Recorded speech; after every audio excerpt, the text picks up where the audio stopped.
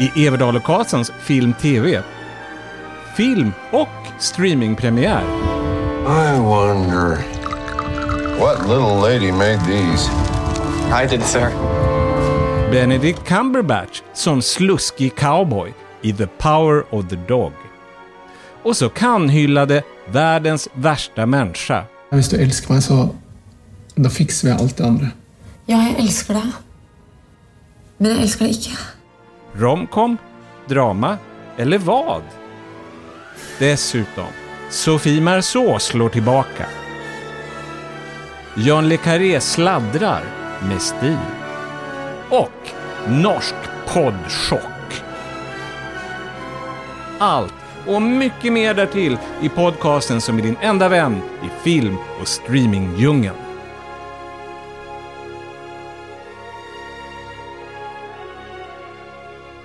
Hej och välkomna allihop till ett köksbord vid Odenplan i Stockholm. Lustigt nog, för så har det varit i stort sett i alla våra 127 poddar. Det här är den 127. Oj. Någon gång har det faktiskt varit välkommen till en terrass i Grekland. Och till Capitol, alltså biografen. Vi har gjort våra små utfärder, men 99 gånger av 100 nästan bokstavligt talat så har det varit här i mitt kök där vi sitter just nu. Och jag måste nästan ge en liten inblick i vardagen med vår podd. Vi har tagit en ny tjusig bild till köksbordet för vi tänkte att det är så ofta vi upprepar de gamla. Och då var det på slutet som var så mycket Johan, din personlighet. Att jag tittade på de här bilderna vi tog med selfiepinnen med ett visst mankemang och så det kanske skulle ha varit stående men det är ju färdigt nu. Så kommer Johan och säger ja. Både jag och jag skrattar för vi hörde Johans, vi känner ju varandra nu. Det där jag som var så här ungefär, nu går vi vidare, inte någon mer bild. Det var precis, jag kan säga att ni har tolkat mig exakt rätt. Men det är så fantastiskt därför att du är den minst stöddiga, eller hur ska jag säga, konfliktsökande person jag vet. Alltså det finns ingenting sånt där att du markerar, men i det här fallet så var det väldigt mycket, vi är färdiga. Ja, men då är det bra med folk som kan läsa undertext. Nu vill jag bara säga en sak. Ja. Du har faktiskt inte sagt hej C.G. Karlsson och hej Johan Andreasson. Men på något sätt är vi ju igång nu så det känns överspelat. Jag heter Göran Everdal. Ja, om det är någon som undrar. Du brukar göra det. Jag brukar göra det. Det glömde jag. Det ber jag om ursäkt för. Det är okej. Men vi har kunnat konstatera att det är väldigt mycket filmpremiärer den här veckan. Så många så att vi skippar vårt vanliga format med att ha alltid en film och en tv-serie att diskutera. Vi tar 2 filmer den här veckan. Det är ju ganska fullt ös på bio faktiskt, vilket ju är jättekul och då känns det som att då är det roligt att spegla det på så sätt att vi också tar lite mer biofilm än vanligt. Det här innebär att vi pratar om 2 biopremiärer, men det är ändå bara 2 av 7 den här veckan när vi släpper podden. Och det är naturligtvis ännu mer nästa vecka när vi inte släpper någon. Jag vet inte om jag avslöjar något nu, men det kommer att nämnas en till. Nämligen? Förutom de 2. I sista rundan? Ja. Sen så är det ju så att det är inte så att det råder någon brist på tv-serier heller. Det är ju liksom en ocean att drunkna i. Så att nu i det här lilla välkommeninslaget så kan man ju passa på att bara liksom småtipsa. Till exempel om nya säsonger av gamla titlar. Och om jag sätter igång så kan jag nämna The Morning Show på Apple TV. Och där pratade vi lite grann om säsong 1 för ett år sedan. Eller när det var ungefär någonting. Ja. När det nu var. The Morning Show helt kort är ju då oerhört påkostad. Jennifer Aniston, Reese Witherspoon som spelar morgonankare, alltså typ morgonsoffan men i USA, vilket innebär att det är miljoner dollar i omlopp. Och det är väldigt tydligt att det är The Today Show det handlar om. Och Today Shows Matt Lauer blev ju avslöjad som förövare, kastad ut i vildmarken. Och motsvarande händer i den här tv-serien i första säsongen. Gott. Nu kommer säsong 2. Gott. Ja. Jag känner mig som Horace Engdahl. Skulle inte han kunna säga en sån sak? Gott.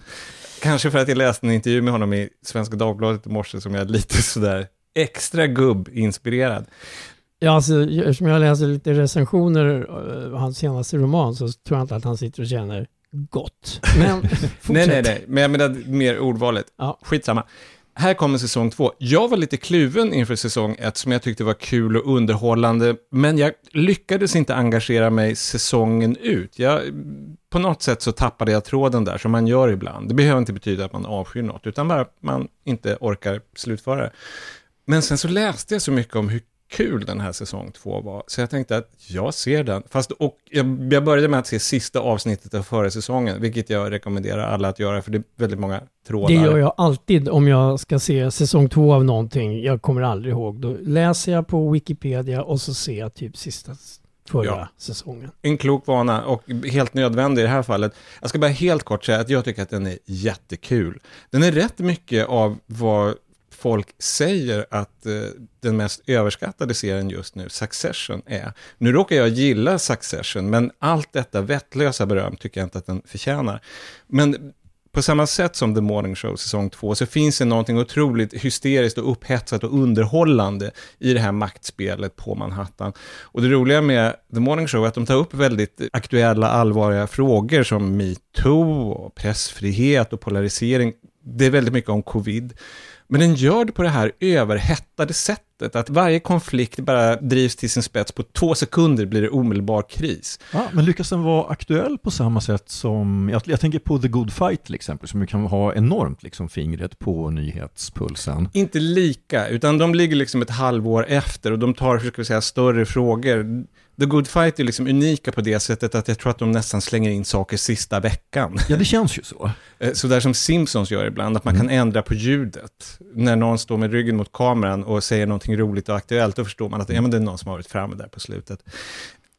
I vilket fall, The Morning Show säsong 2, jättekul, hela tiden kriser, de förolämpar varandra och det är hela tiden så att man klipper till någon som håller en obefogad tirad om pressfrihet i korridoren medan folk springer runt om dem och ser upptagna ut. Det är väldigt mycket Aaron Sorkin och väldigt mycket regissören Mimmi Leder som nästan uppfann modern prestige-tv i Cityakuten. Det är hon som regisserar The Morning Show. Nu ångrar jag nästan att jag ändå tänker säga en grej till eftersom det har varit en doktorsavhandling nu om The Morning Show. Tänker du på skrivbordet? Nej, jag ska bara säga att jag är nyfiken för du nämnde att Billy Crudup, hans figur är ännu mer spacad här. Och galnare än någonsin. Han var min favorit i första säsongen. Han spelar då en chef på tv-kanalen som man inte riktigt vet vad man har. Och han är den som väldigt ofta just går ut i de här tiraderna som är lite svårtolkade. Man anar att han är zenbuddhist. Eller kanske bara Ayn Rand-anhängare. Vem fan vet. Men ni hade också saker... Ja, alltså, nej, jag har inte jag har bara tittat klart på några grejer som vi pratat om ganska nyligen. Jag skulle bara säga att jag såg klart på Vigil och ubåtsthrillern och fruktansvärt spännande, inte minst cliffhangern efter 5:e näst sista avsnittet. Jag var helt bara, när den kom nu i lördags, den 6:e, så liksom, jag var så sugen. Och som så ofta, sista avsnittet inte riktigt så toppen, men hela serien tycker jag var väldigt spännande. Jag har fortfarande bara sett de 3 första, men jag är totalt inställd på att se resten. Kanske i en sittning, just därför att det är de där cliffhangerna på slutet. Ja, men det passar. Och sen har ju både du och jag sett klart Only Murders in the Building. Och och jag är väldigt nära slutet. Jag har något enstaka avsnitt kvar. Ja. Man kan väl konstatera att den fortsätter i samma stil med det här trivsamma. Ja, precis. Att det är liksom det som är grejen. Och sen att den är ju inte suverän liksom, men den är mysig.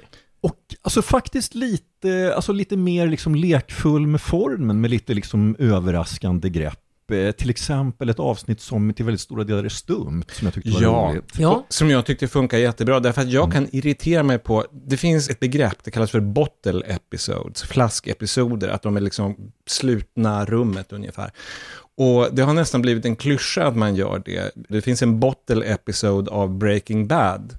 Den med flugan? Den med flugan, när de i ett helt avsnitt bara jagar en fluga i det här, vad det nu är. Trailer, eller vad kallar man det för? Nej, det är under marken. Ja, det är labbet, just det är Met-labbet. Det är Met-labbet, precis.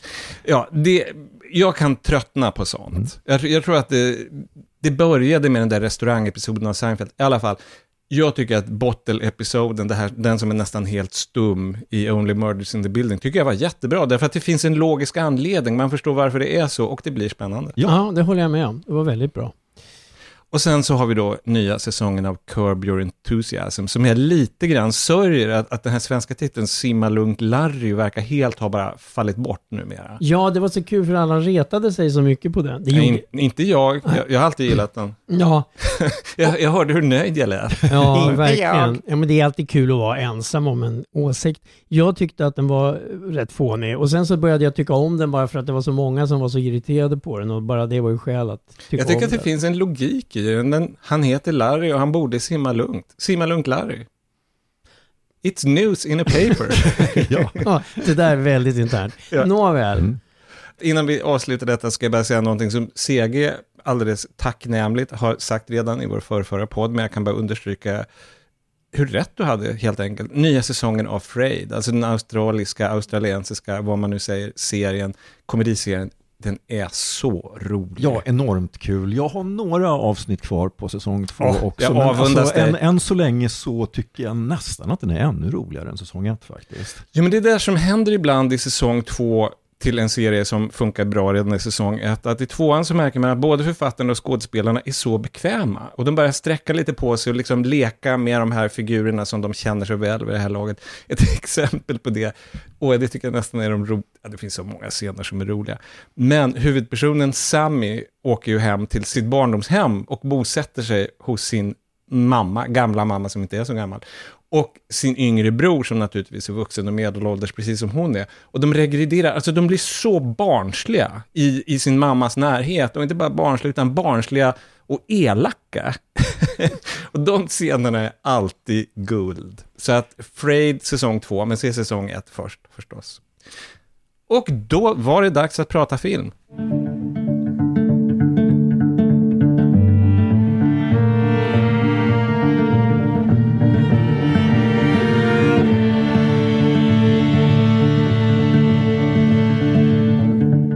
Den första av filmerna som vi ska prata om är The Power of the Dog. Det är Jane Campions nya film, och Jane Campion är förstås för evigt förknippad med pianot från 1993. Lustigt nog i den här nya då, The Power of the Dog, så har också ett piano i vildmarken en viss roll. Inte riktigt samma centrala roll, men den finns med i alla fall. Och vi ska tillägga också att den här filmen har biopremiär den här fredagen, den här veckan. Men rätt få kommer att kunna se den därför att det är Netflix som har producerat den. Så att för de allra flesta så blir det möjligt att se den på Netflix streaming den 1 december. Den 1 december. Då uppstår frågan, vad är det här egentligen för genre? Jag hade lite bekymmer med det. Vad säger ni? Ja, alltså jag tycker väl kanske westerndrama. Ja, så jag skulle rakt av kalla det för en western. Jag skulle nog kalla det för en melodram. Lite grann som jag betraktar pianot som en melodram, men det kanske inte alla håller med om. I alla fall, vi kan låta lyssnarna avgöra själva, i alla fall av intrigen. Huvudpersonen i The Power of the Dog, det är den råbarkade ranchägaren Phil, som spelas av Benedict Cumberbatch, som inte är rädd för att ta i den här rollen. Och Phil alltså, går i taket när hans bror George gifter sig med en änka och flyttar in med henne och hennes son, som alltså blir styvson till George. Och George och änkan, broder George och hans nyblivna hustru änkan Rose, de spelas av Jesse Plemons och Kirsten Dunst, och de är ihop även i verkliga livet. De spelade ihop, mycket minnesvärt tycker jag, i säsong 2 av Fargo, där de var helt fantastiska. Ja, det var kul. Och det var ju lite halvkomiska roller, så är det inte här. Det här är verkligen ett drama. Alltihop utspelas i Montana, och det är makalösa landskap. Och det känns på det sättet, visuellt sett, så är det ju verkligen en western. Precis, därför att jag tycker att för att någonting, alltså western är ju faktiskt, det är en ganska lös genre, det går inte riktigt att sätta upp fasta regler, men för mig så är så att säga landskapsskildringen väldigt central i western, och på det sättet så tycker jag att det här är en riktig western. Sen ska man väl också tillägga att det som ser ut som ett helt övertygande Montana, det är ju Nya Zeeland. Hon har ju spelat in den på hemmaplan, Campion. Jag satt och funderade på det. Vad bra att du säger det, för jag satt och funderade, är det inte lite Hobbit-varning här? Peter Jacksons landskap. Men huvudnumret här, det är ändå Phils absoluta gräslighet. Vi lyssnar lite grann på trailern. What you doing? Getting mixed up with her. You are marvelous, Rose. We were married Sunday.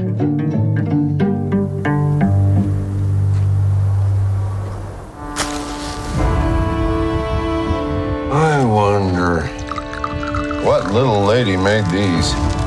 I did, sir.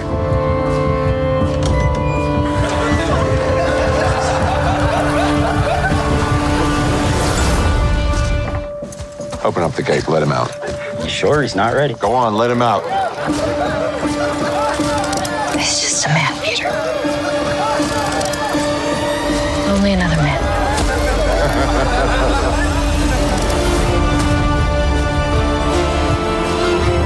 Sort of a lonesome place out here, Pete. Unless you get in the swing of things.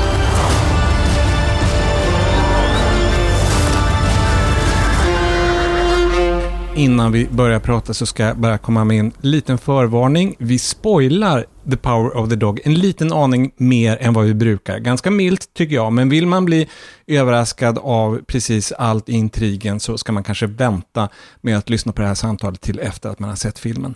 Ja, jag tänkte komma tillbaka till det här med landskapet. För att visst, som du säger, Hobbitvarning och det är Nya Zeeland. Men jag tänkte... Fast det var lite, jag tycker inte riktigt att det är Hobbitvarning. Det var bara att jag kände, jag bara anade, men det fortsatte. Ja, men för den fick mig att tänka på en film, det kan ju ha att göra med att Sego och jag såg den tillsammans alldeles nyligen. Terrence Malicks Himmelska dagar, som har just den här sortens väldigt, väldigt vidsträckta landskap. Det är mycket liksom små detaljer i jordbruksarbete och det också hade liksom ensamma huset i det här vidsträckta landskapet. Ja, det satt jag och tänkte på när jag såg den här också. Ja. Det är sånt klassiskt amerikanskt motiv. Alltså, ja, det finns ju en väldigt berömd målning vars titel jag har glömt nu som har precis det där motivet också med prärien. Är det inte Christina's World? Ja, det är det visst. Andrew Wyeth, där finns det också det här ensamma huset. Men man återfinner det även hos Edward Hopper och i massa filmer. Jätten, det där huset på prärien. Där är ju Texas och inte Montana, men det är ju inte Montana här heller i och för sig. Men det är ett sago-Montana kan man väl säga. Alltså, ska man spinna vidare på det här med western så är det ju så att filmen utspelar sig 1925. Alltså mycket senare än vad andra westernfilmer brukar göra. Och just Benedict Cumberbatchs rollfigur, alltså Phil, han vill verkligen hålla kvar det förflutna.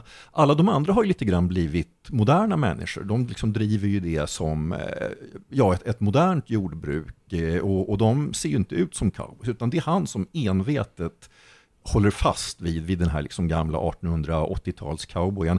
Han har ju till och med någon gammal idol som han haft liksom som förebild. En nära vän.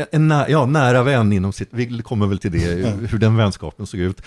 Som han envist liksom håller fast vid som förebild om man ska göra allting precis som den här Bronco Henry heter han väl. Just men det är väl också, på det sättet kan jag glida mer och mer åt ditt håll, Jon, att kalla det för en westernfilm, för det är ju det klassiska westerntemat, moderniteten som tränger ut det gamla. Ja, så på det sättet så är det väldigt mycket Mannen som sköt Liberty Valance till exempel, där John Wayne står för det gamla och James Stewart för det nya. Och sen så, om man ska prata om den här, det finns ju två separata saker här, därför att det här är ju inte direkt en one-man show, det är många bra skådespelare här, och samtidigt är det lite grann det, därför att allting kretsar så monomant kring den här förfärliga Phil, Benedict Cumberbatch, och då finns det dels Cumberbatchs rollinsats, men sen så finns det själva figuren Phil, det här att han är en sån macho chef som liksom spårar ur. Det är också ett sånt amerikanskt motiv. Det är ju nästan Captain Ahab i Moby Dick eller någonting. Ja, eller John Wayne i Red River. Jag skulle säga när jag såg den, om man tänker på det som westernfilm, när jag satt och tittade på den, det är vissa bildcitat som är väldigt mycket John Ford. Man får se den här Phil genom ett fönster i en sekvens som påminner väldigt mycket om John Wayne i dörren i Sökarna. Och då tänkte jag att men det här Phil, det är egentligen Henry Fonda-rollen.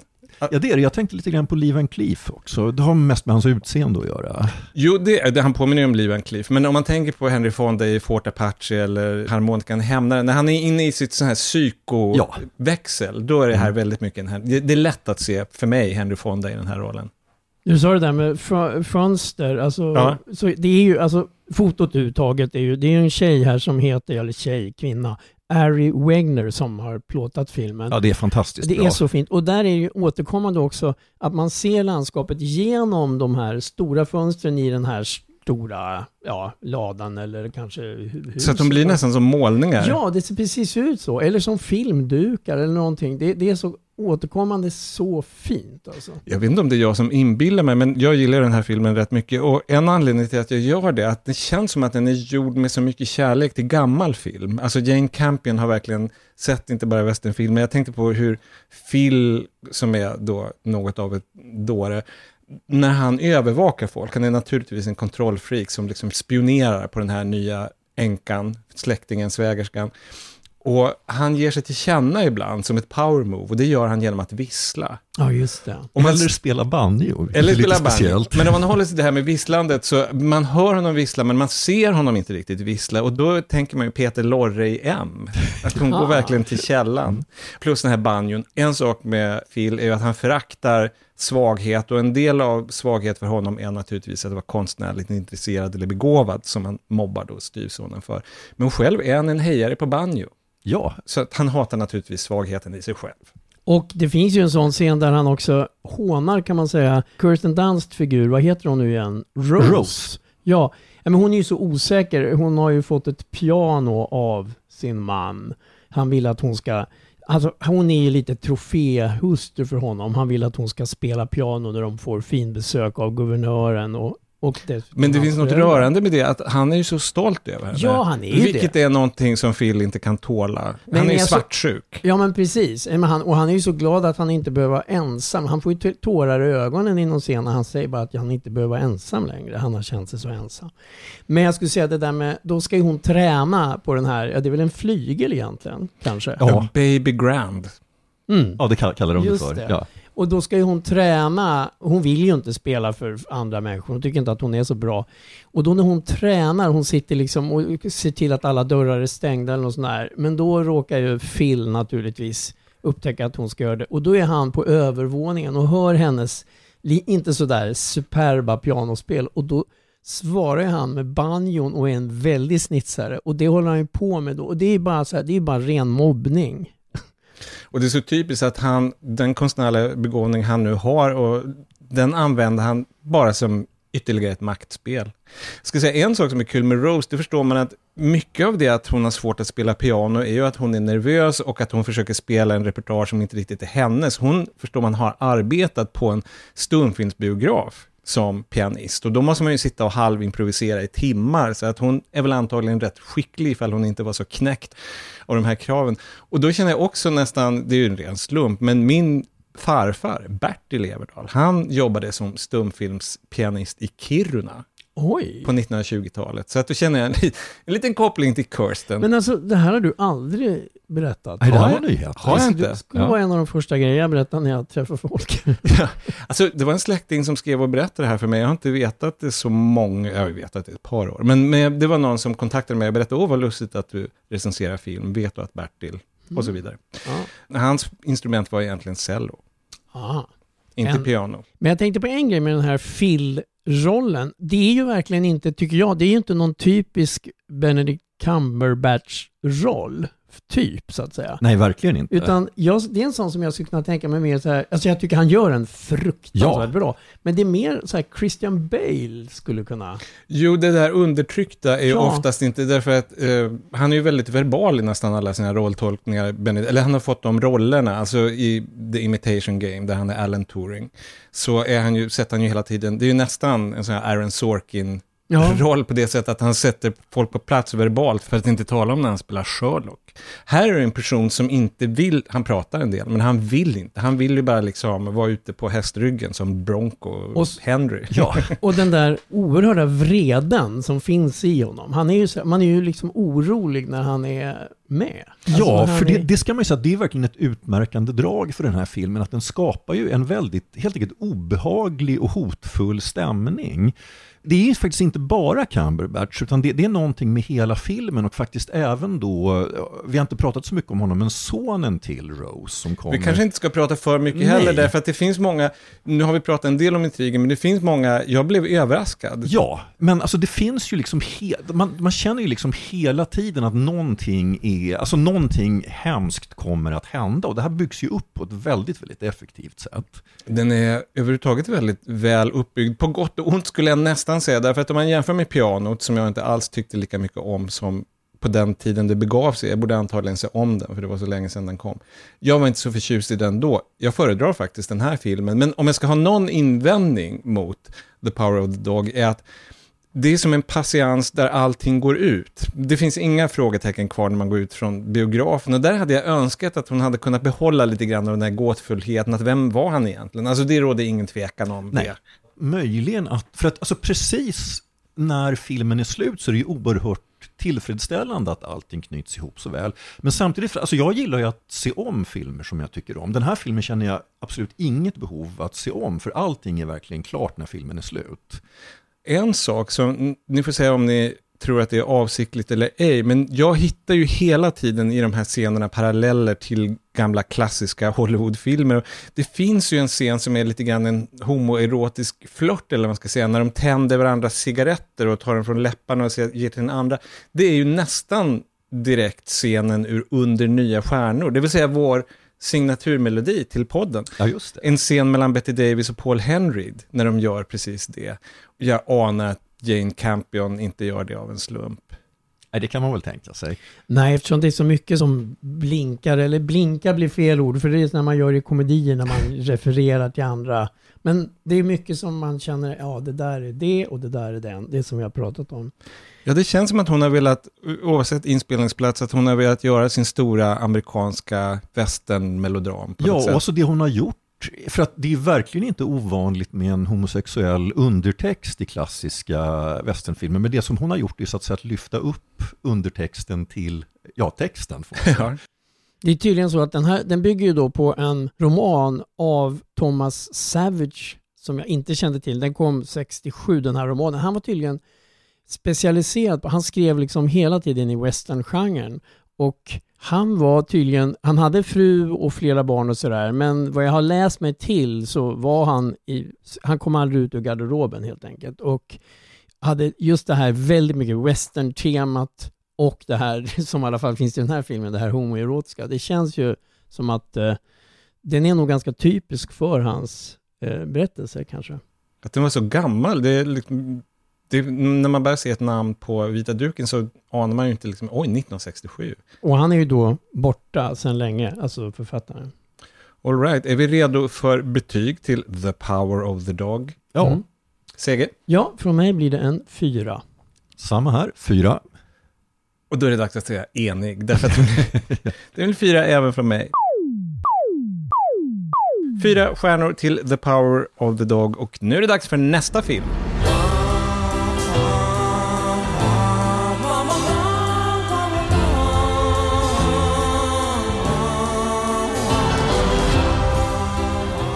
Nu är det dags för Världens värsta människa. Vilket jag undrar, kan det vara världens bästa filmtitel? Den är väldigt bra. Man blir väldigt sugen och på gott humör av någon anledning. Jag blir det, tror jag, extra därför att en tidningsredaktör i vår bekantskapskrets hade som ett antal drömrubriker som han aldrig fick sätta i sin tidning. Och en av dem var: hon är Sveriges falskaste människa. Så jag bara känner, nu är det här inte en tidningsrubrik utan det är en film, och regissören, den norska regissören, är Joachim Trier. Avlägset släkt med Lars von Trier. Ja, och filmen går upp på bio imorgon. Imorgon, om man lyssnar på det här, vilket många gör samma dag som vi släpper podden.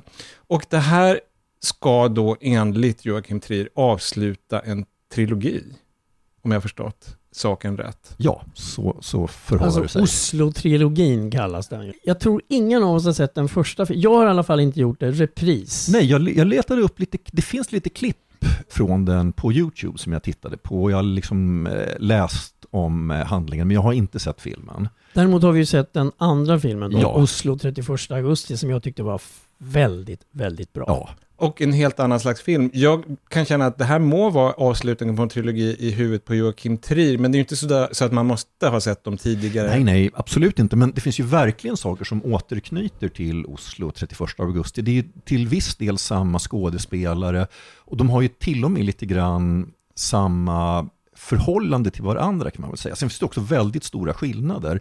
Att skildringen av Oslo som stad är ju helt annorlunda i de här två filmerna. Ja, vi kanske återkommer till detta. Jag ska bara berätta att huvudpersonen Julie, hur man nu säger, hon är då inte världens värsta människa, vad hon än kanske tror själv eller skojar om. Vad hon är kanske lite vilsen i tillvaron. Hon ska fylla 30, men hon har svårt att hitta en riktig riktning i livet. Och filmen följer då henne genom 4 år och 2 allvarliga förhållanden. Och ett antal karriärer. Hon kan verkligen inte bestämma sig. Hon har toppbetyg och bara följer kursen och ska bli läkare. Sen så inser hon att nej men herregud, det är jag inte intresserad av. Ska hon bli psykolog? Sen ska hon bli fotograf. Och det är bara att gå vidare. Vi lyssnar på en scen. I det här läget så är Julie i ett förhållande. Men när vi kommer in så har hon precis flörtat med en trevlig barista på en fest. De känner inte varandra. Men de följs därifrån i sommarnatten och skiljs åt. Och de konstaterar att trots allt så har de ju faktiskt inte varit otrogna. Han är också upptagen på annat håll. De vet ju inte ens varandras namn. Vad heter du för något? Julia. Heter Eivind. Ikke si det. Hvorfor ikke det? For da bare finner jeg deg på Facebook og så. Ja. Det er lurt. Ok. Ha det. Ha det. Vi var ikke utro da. Vi var ikke det. Vi var ikke det. Nei. Ha det. Ha det. Här saknar man lite grann bilderna, för när de skiljs åt där under den här sommarnatten, morgonen, så är den här klassiska nästan romcom-grejen att hon vänder sig om efter honom och han har ryggen mot henne och då vänder hon sig om och då, de vet inte att de kan inte slita sig, men de missar det när de skiljs åt och vi anar i biopubliken att det här kanske inte är sista gången de ser varandra. Nej, man kan väl också tillägga att båda de här skådespelarna, Renate Rensve heter hon, man kan heta Herbert Nordrum, är väldigt, väldigt bra fysiska komiker. Alltså de gör ju jättemycket med kroppen och med sina ansiktsuttryck. Den här filmen har ju jättebra välskriven dialog och sådär också, men just liksom alltså det här är ju till väldigt stor del en romantisk komedi och det är speciellt så att säga historien med de två där det verkligen blommar ut. Ja, det där du sa att det är en romantisk komedi, jag funderar jättemycket på, jag vill ju väldigt ofta använda dramakomedi och jag tycker på ett sätt att det här är en dramakomedi. Det finns ju romantiska inslag naturligtvis, men det är inte en ren romcom. Nej, utan alltså man kan väl säga att ungefär 2/3 av filmen är en ren romcom och så skiftar den lite grann karaktär sista tredjedelen. Jag skulle säga, det här kan man ju uppfatta på olika sätt, men när jag såg den, när jag funderade på den efteråt, och den är väldigt rolig att fundera på efteråt, den här filmen, det är att jag tycker att Joachim Trier använder romcom-redskapen och så gör han någonting helt annat av det, därför att historien är inte en romcom om man ser hur en sån är uppbyggd, men däremot så använder han en massa typiska scener. Alltså en som är, det är den som är på filmaffischen, som är helt fantastisk, det är att en trope, eller någonting som återkommer i alla romcoms efter Manhattan, det är den här scenen när man måste springa och liksom förklara sin kärlek till någon, ofta på flygplatsen när de är på väg att resa bort eller någonting. Alltså den är ju med faktiskt redan i The Apartment från 1960. Just det. Nej, men det är en standardscen och den är med i precis alla Richard Curtis-filmer och det är en klyscha.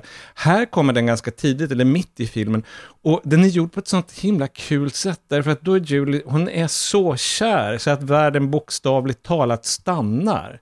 Så att när hon springer iväg så är det inte för att klockan tickar, tvärtom. Tiden står still. Hon är så kär så att tiden står still. Och Joachim Trier, han åskådliggör det här med att människor blir statyer. Att bilar och spårvagnar stannar. Det är bara hon och han som lever i den här världen. Och det låter så corny. Och det är corny, men vilken underbar scen. Så filmiskt. Ja, så han har ju den där förmågan att göra visuellt väldigt häftiga scener. Alltså det finns ju en helt fantastisk scen också. Det är väl tillsammans med samma kille när de äter psykedelisk svamp och de så att säga skildrar den här som de naturligtvis har hittat på fjället, på tur, därför det här är en norsk film. Och alltså sånt där kan ju bli liksom väldigt liksom konstigt och ansträngt, men alltså det här tror man verkligen på. Alltså det är ju, man är liksom själv lite snurrig i bollen när man ser det där. Nu har vi pratat mycket om den här Eivind. Ja, just det. Baristan. Men en stor manlig roll i filmen är ju Axel, som är den som hon blir. Så här är det, den är ju berättad i en prolog och så 12 kapitel, tror jag det är. Ja. Och sen en epilog. Ja.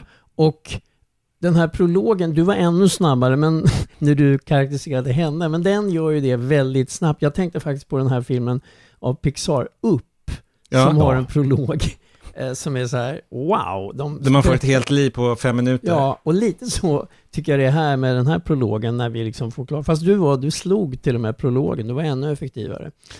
Tack Seger, tror jag. Men det här gör ju, och de här kapitlen, det gör ju att filmen har ju liksom en episodisk form. Men nu glömmer jag att jag började ju att prata om, jag skulle säga någonting om Axel. Säg någonting om Axel. Efter prologen så är det ju honom hon blir ihop med. Och han är ju då serietecknare. Och det är ju lite kul därför att det har ju precis kommit en annan norsk film som också har en serietecknare i en stor roll, till och med huvudrollen, och som också handlar ganska mycket om huruvida man ska ha barn eller inte. Och varför säger du inte namnet för? Du säger bara en Ninja annan Baby. film. Ja, what's the deal med norska serietecknare och barn på film? Det var ju till och med du som faktiskt, du körde den som sista rundan. Ja, det gjorde jag. Ja, och vi gillade den ju. Ja, då, absolut. Göran och jag.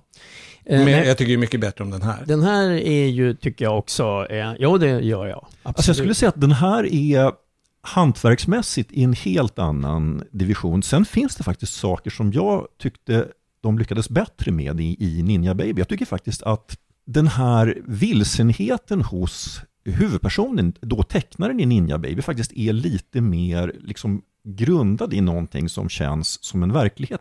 Och det här är faktiskt min enda invändning mot världens värsta människa. Att där tycker jag faktiskt att huvudpersonen Julia väldigt mycket är en konstruktion som inte riktigt hänger ihop. På alla andra sätt så är världens värsta människa, skulle jag också säga, betydligt bättre än Ninja Baby. Alltså en sak, och det kan man ju se som en för- eller nackdel, men där vi pratar om att allting går ut. Man vet allting som man behöver veta när The Power of the Dog är slut.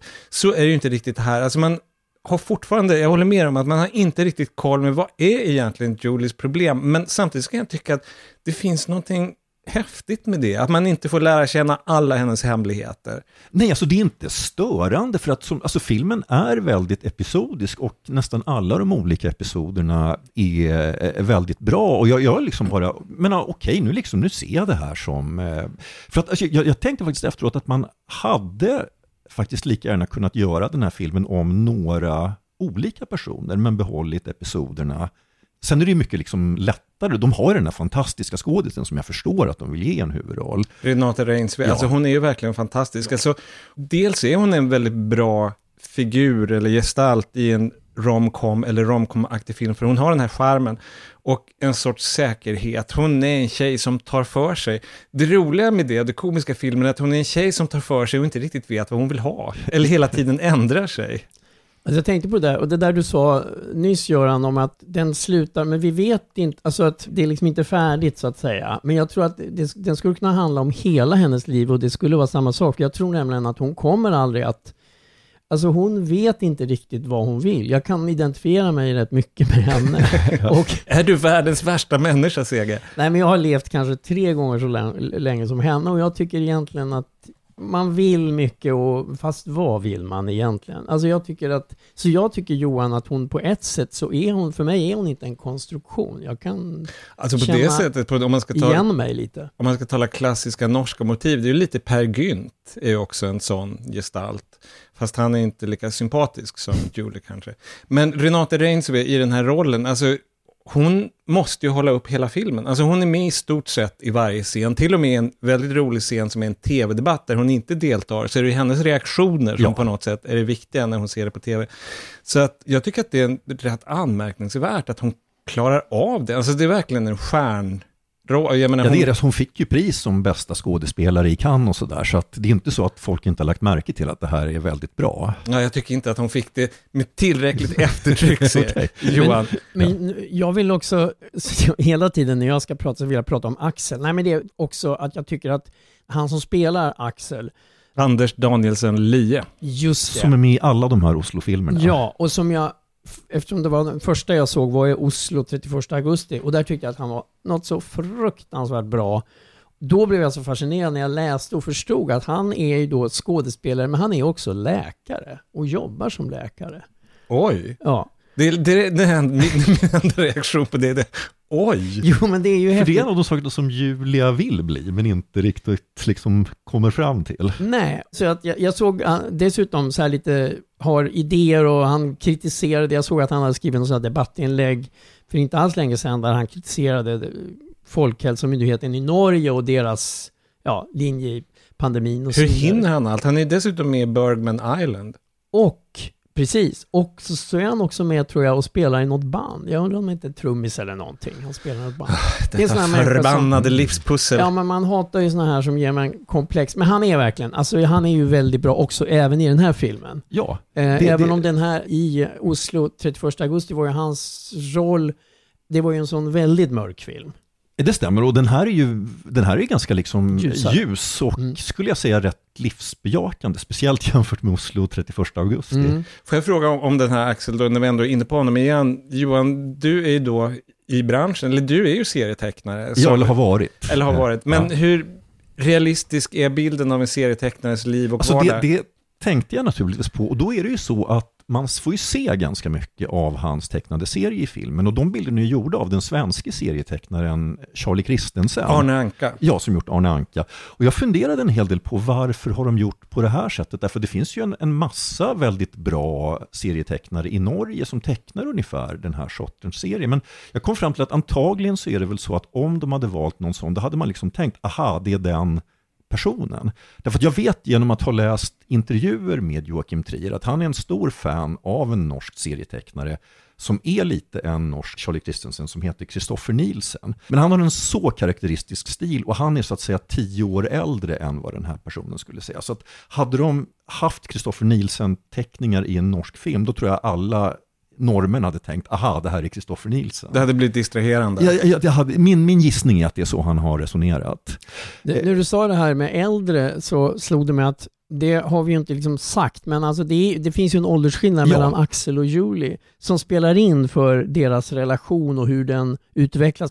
Han är 44 och hon är 29. Så att liksom när de blir ihop i början så är det ju några sådana här parmiddag, eller nej, det är mer än par. De träffar hans kompisar. I en sommarstuga, i en hytte. Ja, och då är det ju lite sådär att alla är ju, hon känner sig ju lite utanför där, och det är barnfamiljer och allting är sådär. Alltså det är en sån helvetesskildring, det här familjelivet. Men den är väldigt bra, han har ju fingertoppskänsla för bara de konversationerna på den där helgen de är där i den här studion. Det är ju också så på pricken. Alltså när vi ändå är inne på serietecknare, för att vi stod ju och pratade lite efter och tänkte, men om den här tecknaren, om man liksom skulle ta en existerande serietecknare som passar in lite grann på hur han skildrade filmen, så måste det ju bli Martin Kellerman. Rocky, och även faktiskt när du säger det här med att den äldre tecknaren som träffar en yngre tjej, så det här är ju verkligen situationer man har läst om i Rocky och skildrade faktiskt på ett ganska likartat, väldigt roligt sätt också. Rimligtvis har Joakim Trier läst också, därför att Rocky är oerhört populär i Norge. Ja, och vilket Arne Anka inte är. Jag tror Arne Anka är nästan okänd i Norge, så att återigen då, att han slänger in någonting som normen inte ska känna igen, men som är väldigt trovärdigt som en så här lite underground-aktig tecknad serie. Det är ju en rolig del av filmen det här att den är ju väldigt tidlös. Det handlar om existentiella frågor, att hitta sin plats i livet och hitta en partner och så vidare. Men så finns den här lilla biten som är plötsligt väldigt aktuell, som handlar om cancel culture och vad får man uttrycka offentligt nu och hur skiljer det sig från vad man fick uttrycka för bara 5-10 år sedan. Och det uttrycks i den här tv-debatten som jag pratade om. Och där känner man att han nästan har klämt in ett litet debattinlägg. Ja. Joakim Trier. Jag tycker ju att han är ju definitivt en av Nordens bästa filmregissörer idag. Sannoliken. Och han har så här drag av andra regissörer som man gillar. Alltså, det finns lite Woody Allen, det finns lite Noah Baumbach tycker jag.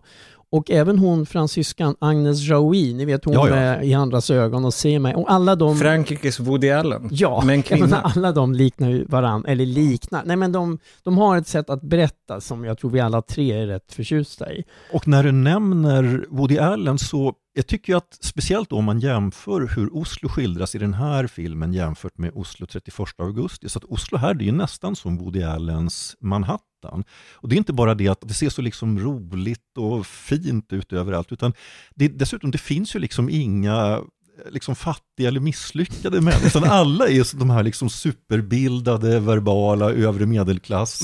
Man stöter ihop med sina bekanta på bokhandeln. Ja. Precis som i en Woody Allen-film. Är du också här och handlar böcker? Ja, men alltså det här är verkligen inte sagt som någon kritik. Jag tror att det här är helt avsiktligt, att han har liksom bytt från så att säga ett Oslo till ett annat. Och det är verkligen inte till filmens nackdel.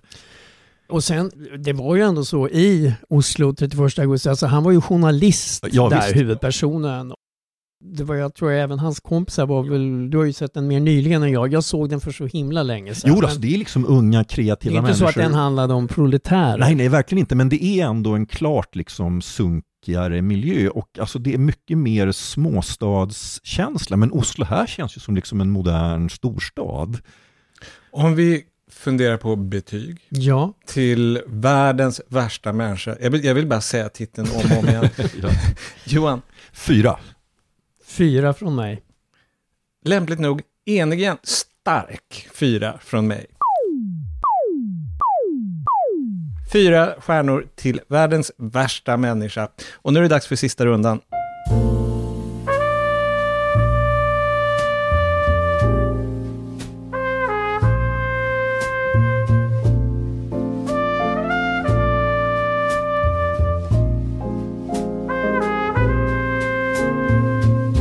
Kors i taket, det är redan dags för sista rundan, alltså 3 ytterligare tips. Den här gången börjar Sigge.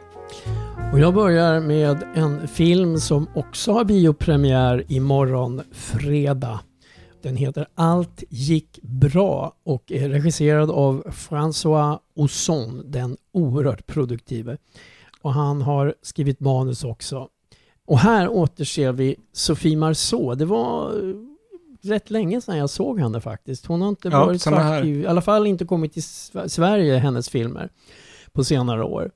Hon spelar här en författare och hennes 80-åriga pappa, han får en svår stroke och blir sängliggande på sjukhus och han tappar helt livslusten, så han ber henne hjälpa honom att ända sitt liv. Mais je l'aime. J'aurais adoré l'avoir comme amie. Alors aide-le.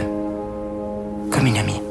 En France, c'est pas possible. Alors, qu'est-ce qu'on fait? J'ai pris contact avec une association suisse, mais il faudrait aller là-bas. Très bien.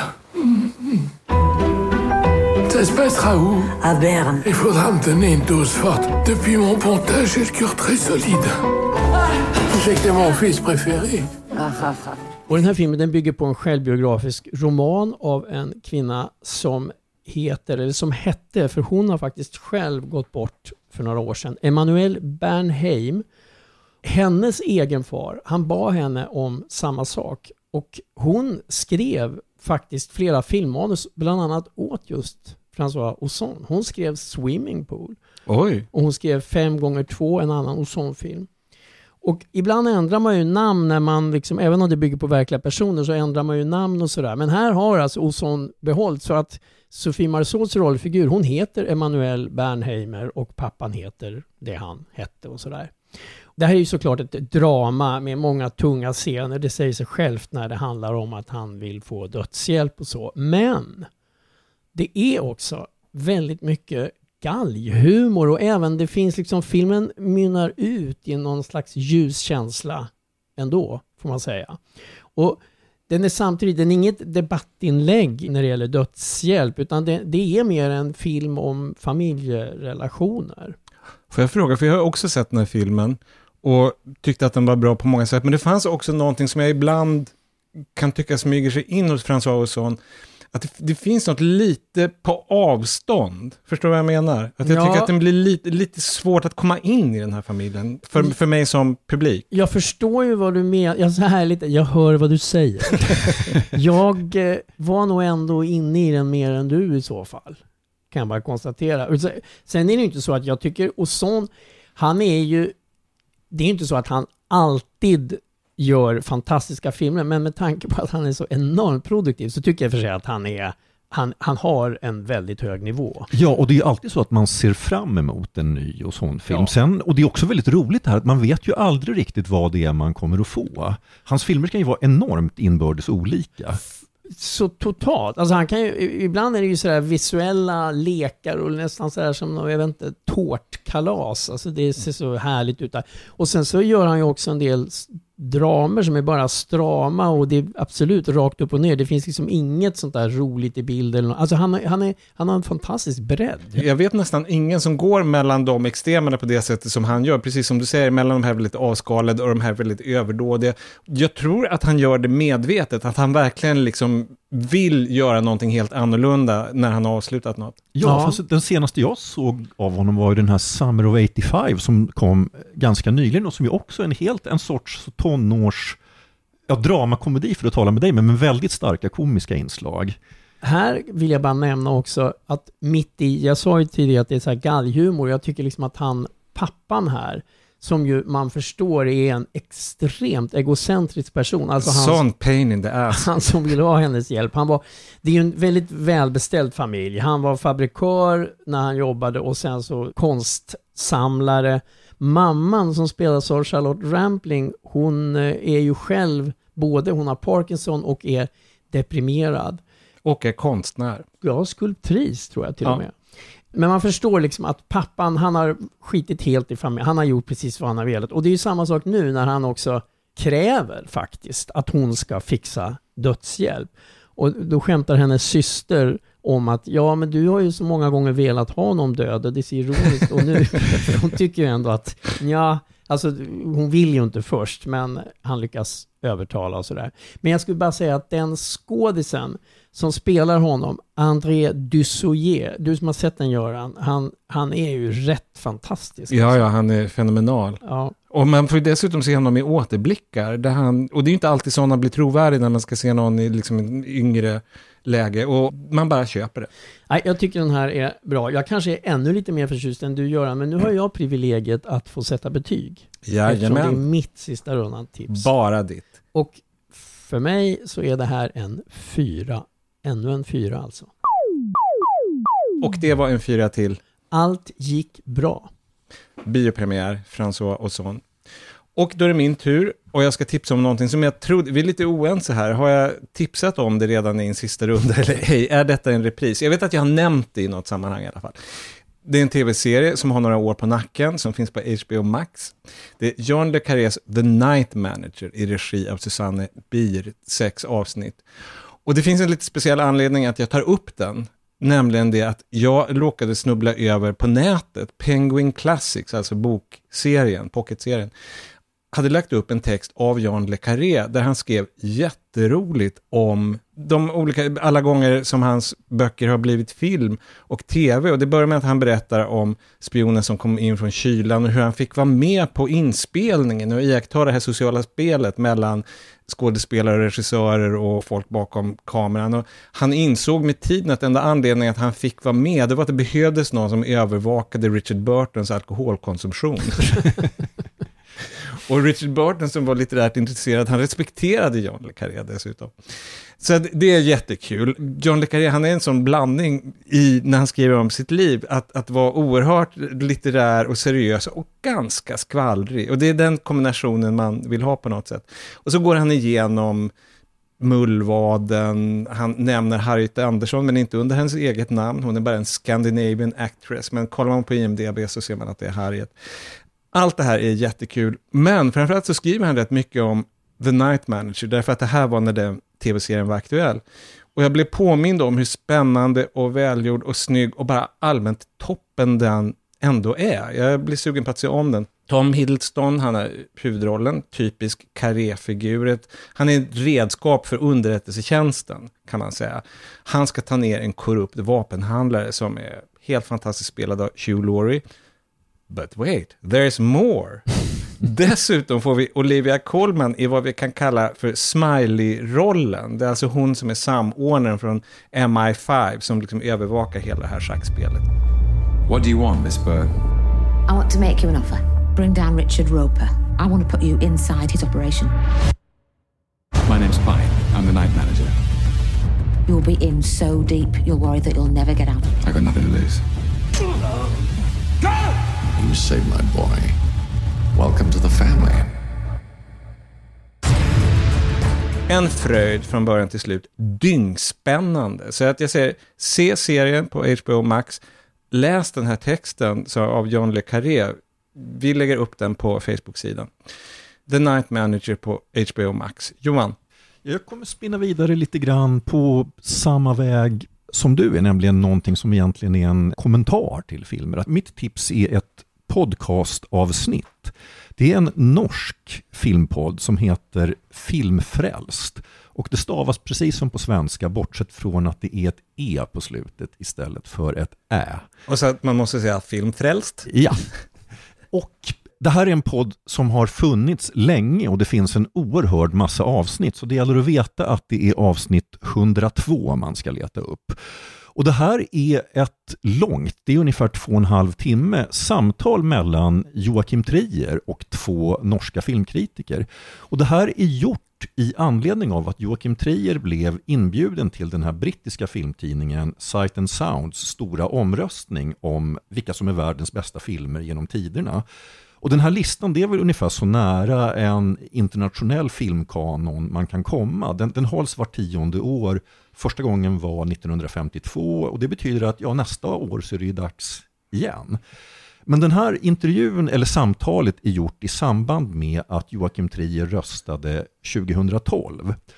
Och då bad de här 2 norska filmpoddarna honom att komma och berätta om sina 10 filmer. Och han sa att det hade varit så plågsamt, alltså, han fick kämpa så för att begränsa sig till 10 titlar. Så att han sa att jag tackar ja till det här på ett villkor, att ni också gör varsin 10 bästa lista. Har vi alla 3 topp 10-lister med? Du utfordret ju oss. Ja, jag sa det. Alltså, jag menar det att jag syns det var så otroligt vanskligt att laga den listan. Jag vill att jag skulle få smaka på det för att vi skulle ha den samtalen. Så jag sa rätt och slett, hvis jag ska vara med så må dere 2 komma med listor, så det är jag väldigt spänd på. Och det kommer vi till att göra, och vi kommer också till att diskutera några av dessa problemställningar. Vi har snackat lite om förhand att både kanoniseringen i sig själv, alltså positiva sidor som att det hjälper med det har en förmedlande effekt, att det sätter lys på filmer som kanske inte alla nya generationer har fått med sig. Men det är också problematiskt för det är så många utlåtelser att filmälskare som oss, vi känner ju verkligen smärtfullt på den och vi måste utlåta någon från den topp 10. Och det här är ju folk som har sett ofattbara mängder film. Men alltså det roliga är att de är sådana enorma filmentusiaster.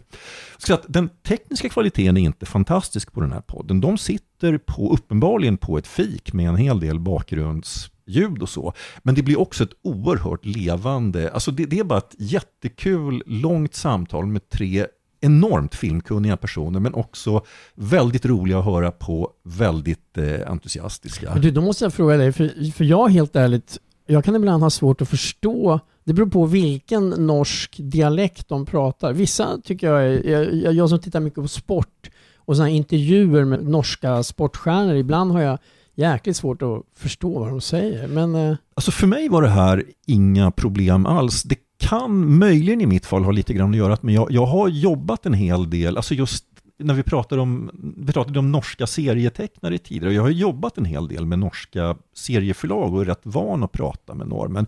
Men jag skulle säga att det här är ingen svensk, tror jag, kan ha några större problem att hänga med här. Nej, men det är bra. Det är bara att jag tycker det är lättast när man pratar sån här vanlig gammal bokmål eller vad det kallas. Ja. Men sen finns alltså jag kan inte riktigt skilja på det på det sättet. Men jag antar du måste väl ha hört en del intervjuer med Joakim Trier?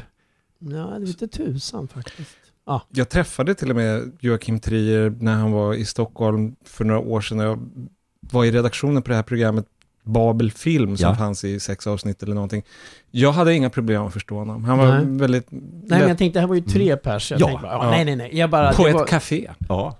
Nej, men det var bara en så här, bara för att jag ibland kan sitta vid tvn och bara känna, vad fan säger de? Ja, men jag är ju också lite korkad kanske. Så att... Nej, säger det är så här otroligt billigt sätt att gå med hoven i slutet av våran podd. Det var en enormt aggressivt svingad, gigantisk hov.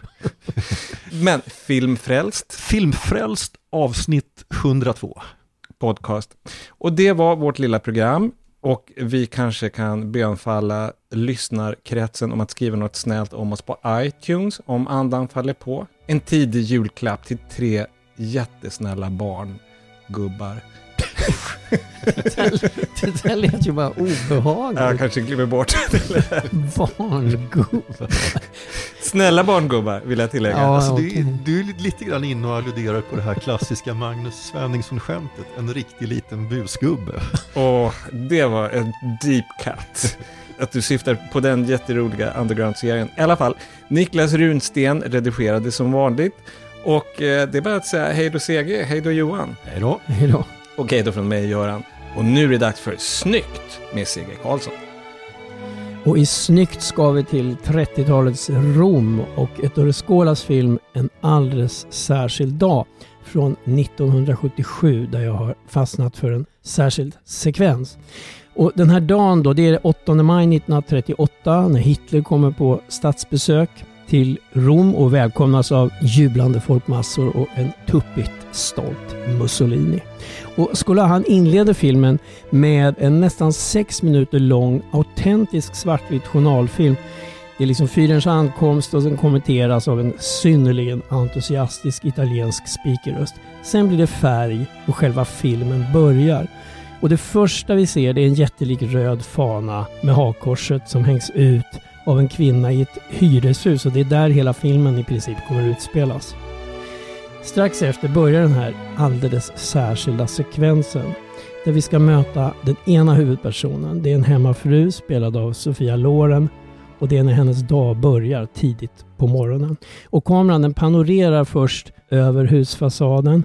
Genom fönstren så ser vi folk röra sig i lägenheterna och plötsligt så ser vi Sophia Loren stå och stryka i sitt kök. Och kameran den tar oss med in i köket. Sofia häller kaffe i en kopp. Hon råkar slå till en lampa med huvudet. Hon beger sig in i den stora lägenheten. Och sen följer vi henne från rum till rum. När hon väcker och manar på ungarna, och de är många. Och till sist maken. Och sen in till badrummet där hon tvättar lillkillens öron. Och allt det här utan ett enda synligt klipp. Under de ungefär 3,5 minuter som vi rör oss runt den här våningen. Och vi upplever verkligen inifrån hur den här familjens dag inleds. Det är fascinerande, det är imponerande och det är väldigt snyggt. Gott.